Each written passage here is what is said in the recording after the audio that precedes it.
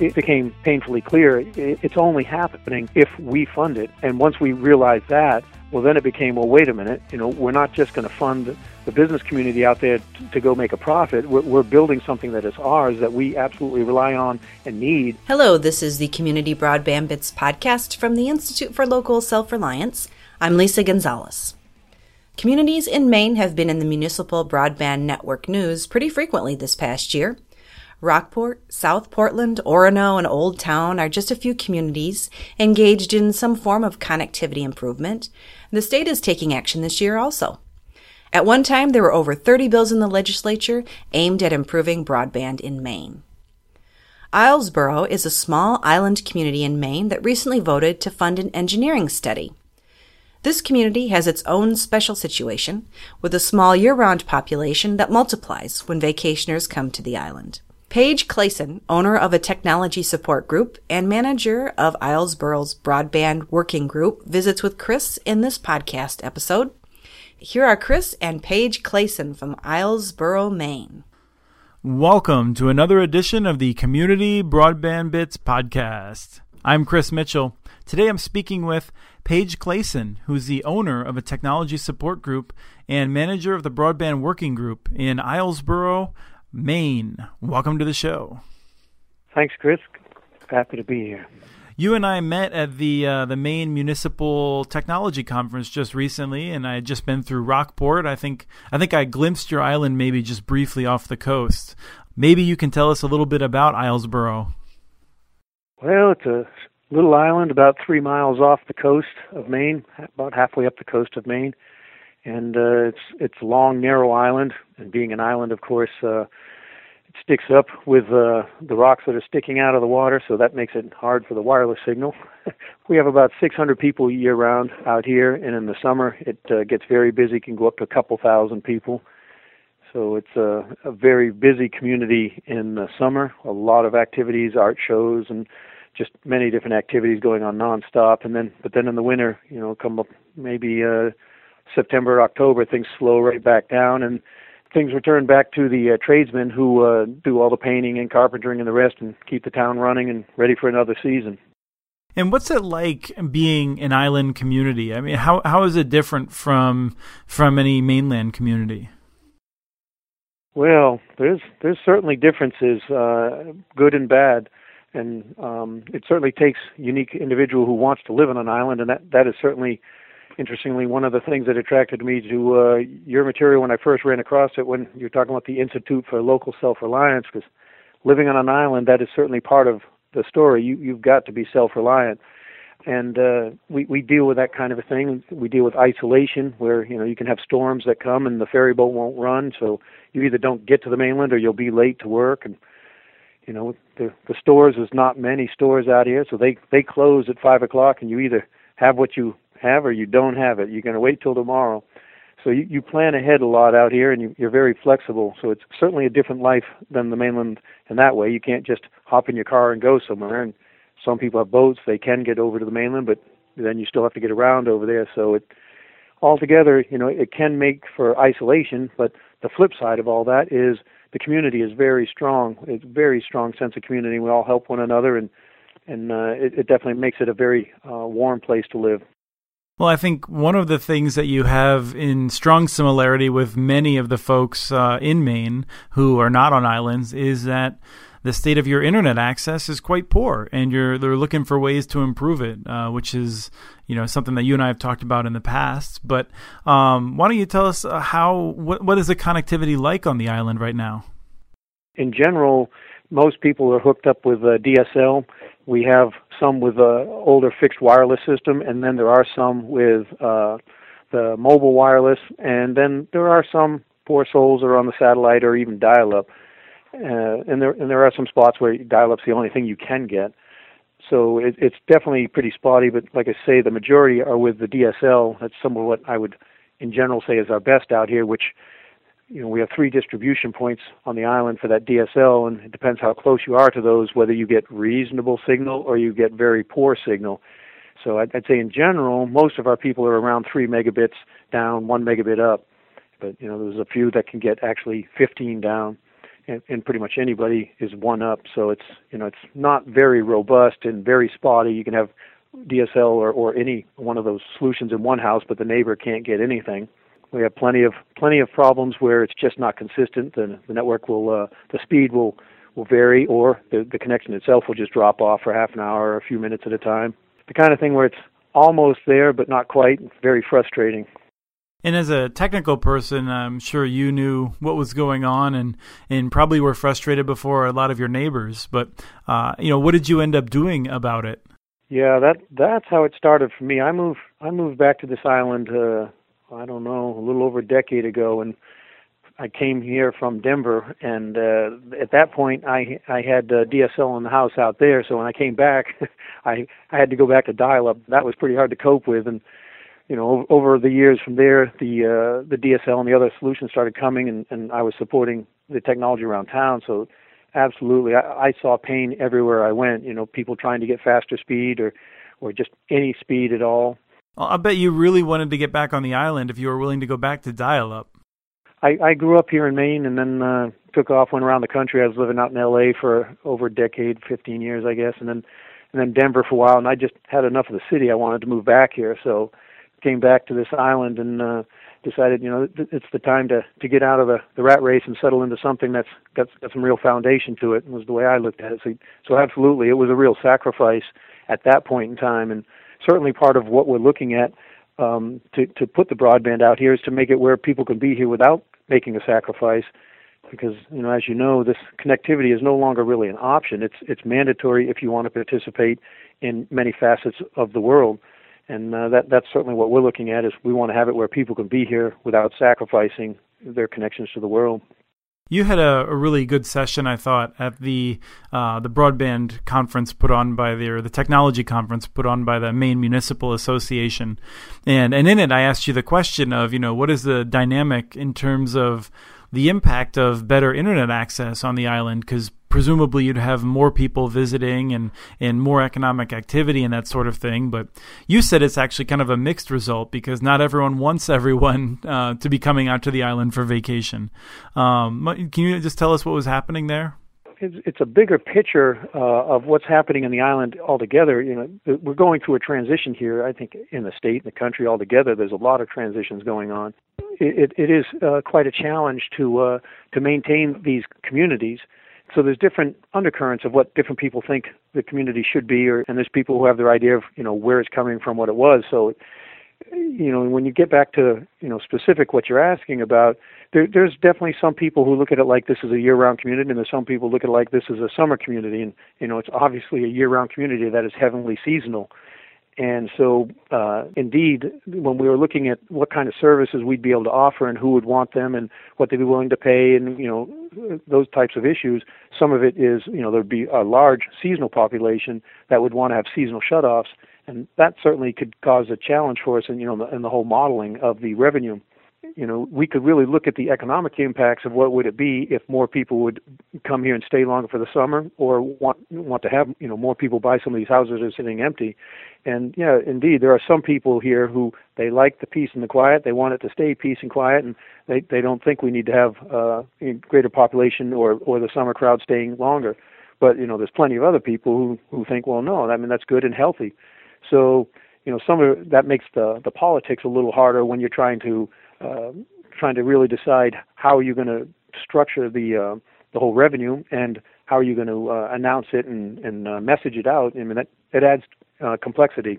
So what is the solution that you're currently looking at? I know you had a big vote, and I think we'll have a little bit more of a discussion on that in a couple minutes, but why don't you tell us about the approach you're moving forward with? We did just have a vote, and that vote was for just over $200,000 to let us go through and do the engineering design for the system, and then to do all the contract negotiations, the operating plans, and select a contractor, and then we'll go back to the voters again for a final decision. And in this $200,000 effort that we're going to do between now and the end of the year, that's going to really allow us to answer definitively how we're going to handle it. But what we did was a lot of work from the initial studies, the feasibility studies, and then a lot of high-level engineering and design and negotiations trying to figure out the models that could work. we did a lot of exploration of a traditional multi-tiered plans where you could have, so for example, 3 megabits down or 500 megabits down or 1,000 megabits down for different cost structures. And so when we looked into that, we really found a way it could work. But then we had some of our residents asking about, well, why don't you just put everything in the tax under the property taxes so that it's just a community service like the roads or the school? And so we're exploring that as well. And there's actually, some hybrids of those or other solutions that we're going to be exploring, but that's exactly what we're going to be answering over the next 2 or 3 months on our side. The engineering group, they'll be working on all the nitty-gritty, the details of, the equipment and the fiber and all the rest, but, we're going to be looking more at the operating plans and how it can work for people.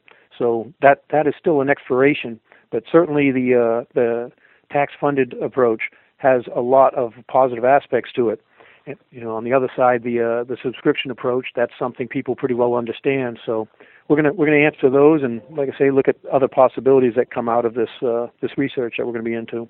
One of the things that I think struck me when you were first speaking about it, and when you and I talked a little bit, was you were very matter of fact about it, I thought, when discussing the idea of potentially funding it with tax revenues or tax dollars, and saying, we're going to look at this like it's infrastructure, and why make it so complicated? Let's just get it done. Is that something that you felt, that there's just this sort of pragmatic approach of let's just find a way to do it? Oh, there's no question. I mean, certainly through part of this feasibility study we did a while back, and the RFI process of trying to find vendors to work with us, it became painfully clear it's only happening if we fund it, meaning the community in some fashion comes up with the majority of the money. And once we realized that, well, then it became, well, wait a minute, we're not just going to fund the business community out there to go make a profit. We're building something that is ours, that we absolutely rely on and need. So, absolutely, there was a solidification. I certainly have viewed it that way, I think, from the beginning, but in our working group and definitely extended into the community, there was a solidification of, hey, this is just as important as the roads or as the school.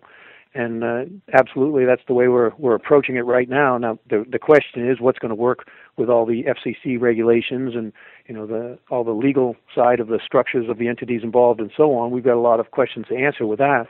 But underneath it all, that is our view is, the internet is fundamental. It is infrastructure that any community is going to need, and it absolutely is something that the communities are going to need if they feel their people are going to have equal opportunity in the world that's unfolding right now. Sometimes when communities think about paying for these sorts of things with taxes, it's perceived as being anti-business. But I get the sense that you have a lot of support from one of the businesses that you've been working with, GWI. How are they reacting to your ideas? Well, GWI has been fantastic all the way along. We've been really fortunate with them. They do a good job, I think, serving the people of Maine as opposed to just pursuing profits.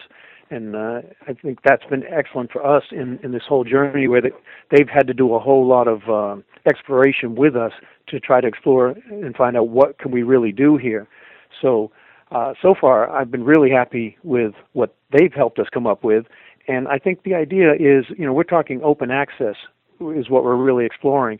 So, in the scenario we see unfolding, GWI would do the retail services. So we'll back up one step and say what we're looking at is the community. We're going to build and own the fiber network, and then what we're going to do is partner with GWI, and then they will operate it, maintain it. And they've been very flexible at finding a way to do that. We're looking at the open access approach, where they would do the retailing of the services to our community members for internet and phone services, and then they would also wholesale to any other providers that want to come to our residents. And from my perspective, in these rural states like this, I think that's the only way you're going to see competition. And that for me is a very important issue, where competition is what we need, but where we're struggling in a state that just doesn't have real competition. The only way you have it is one line coming to a house, or one real solid connection like this with multiple providers on that connection. because the only other way I understand the competition is 3 or 4 or 5 or 6 different connections to a house, and that house can then choose which provider is the best one. And we're in a state where we're lucky to have one. So where's the competition?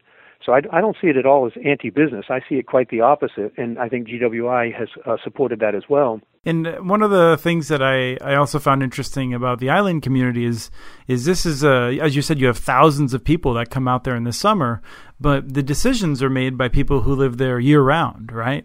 I mean, it's an age-old problem. You get some people screaming about taxation without representation, but, they make the choice not to live here. They make the choice to have their residence somewhere else. So, in that sense, then they can't vote for it. There's different ways it unfolds where they do have a say. For example, if we went down a subscription path, they have a say whether or not they want to join into the subscription.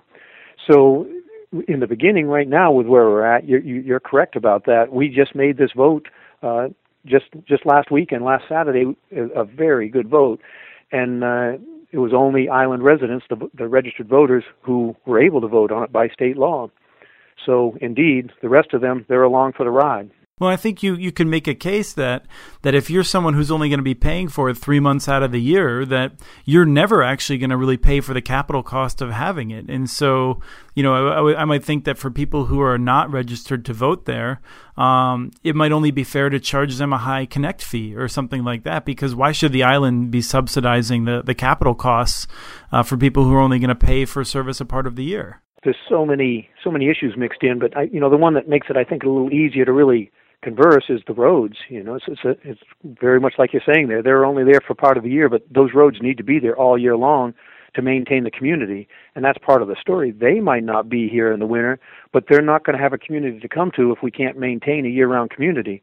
And before we got started on all this, part of what got us on this path was an economic development group that was looking at the pressures we were facing in maintaining a year-round community, and we felt that this was one of the serious ones. This and preschool, there are others, but in this last election, we voted to support a preschool, and we also voted to put this in, and I think that's definitely part of it. Is we see this as mandatory part of maintaining a community. So any of the people who are here part-time, if they want to believe they have a community to come to, they've got to help contribute to that. Well, is there anything else that we should know about Islesboro and your project moving forward? Well, I think we're going to find that all out pretty soon.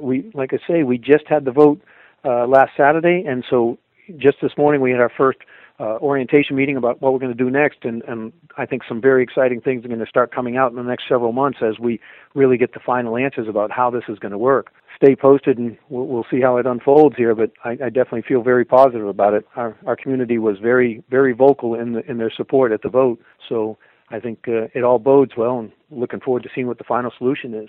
Well, terrific. And just for people's reference, that was May 30th was the day of the vote. This conversation may not run for a few weeks as we're getting our schedule set. So thank you so much for coming on and telling us more about the network and your approach. And we'll be checking in with you over time because we want to follow what happens. Well, I look forward to that, and I'll definitely be following up with you as well on trying to learn more of what you've got to help us as we answer these questions in the next few months. We want you to send us your ideas for the show. Email us at podcast@muninetworks.org.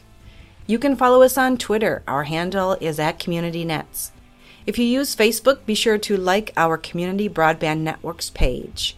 You probably noticed the new music this week. We want to thank BKFM B-Side for their song Raise Your Hands, licensed through Creative Commons. Have a great day.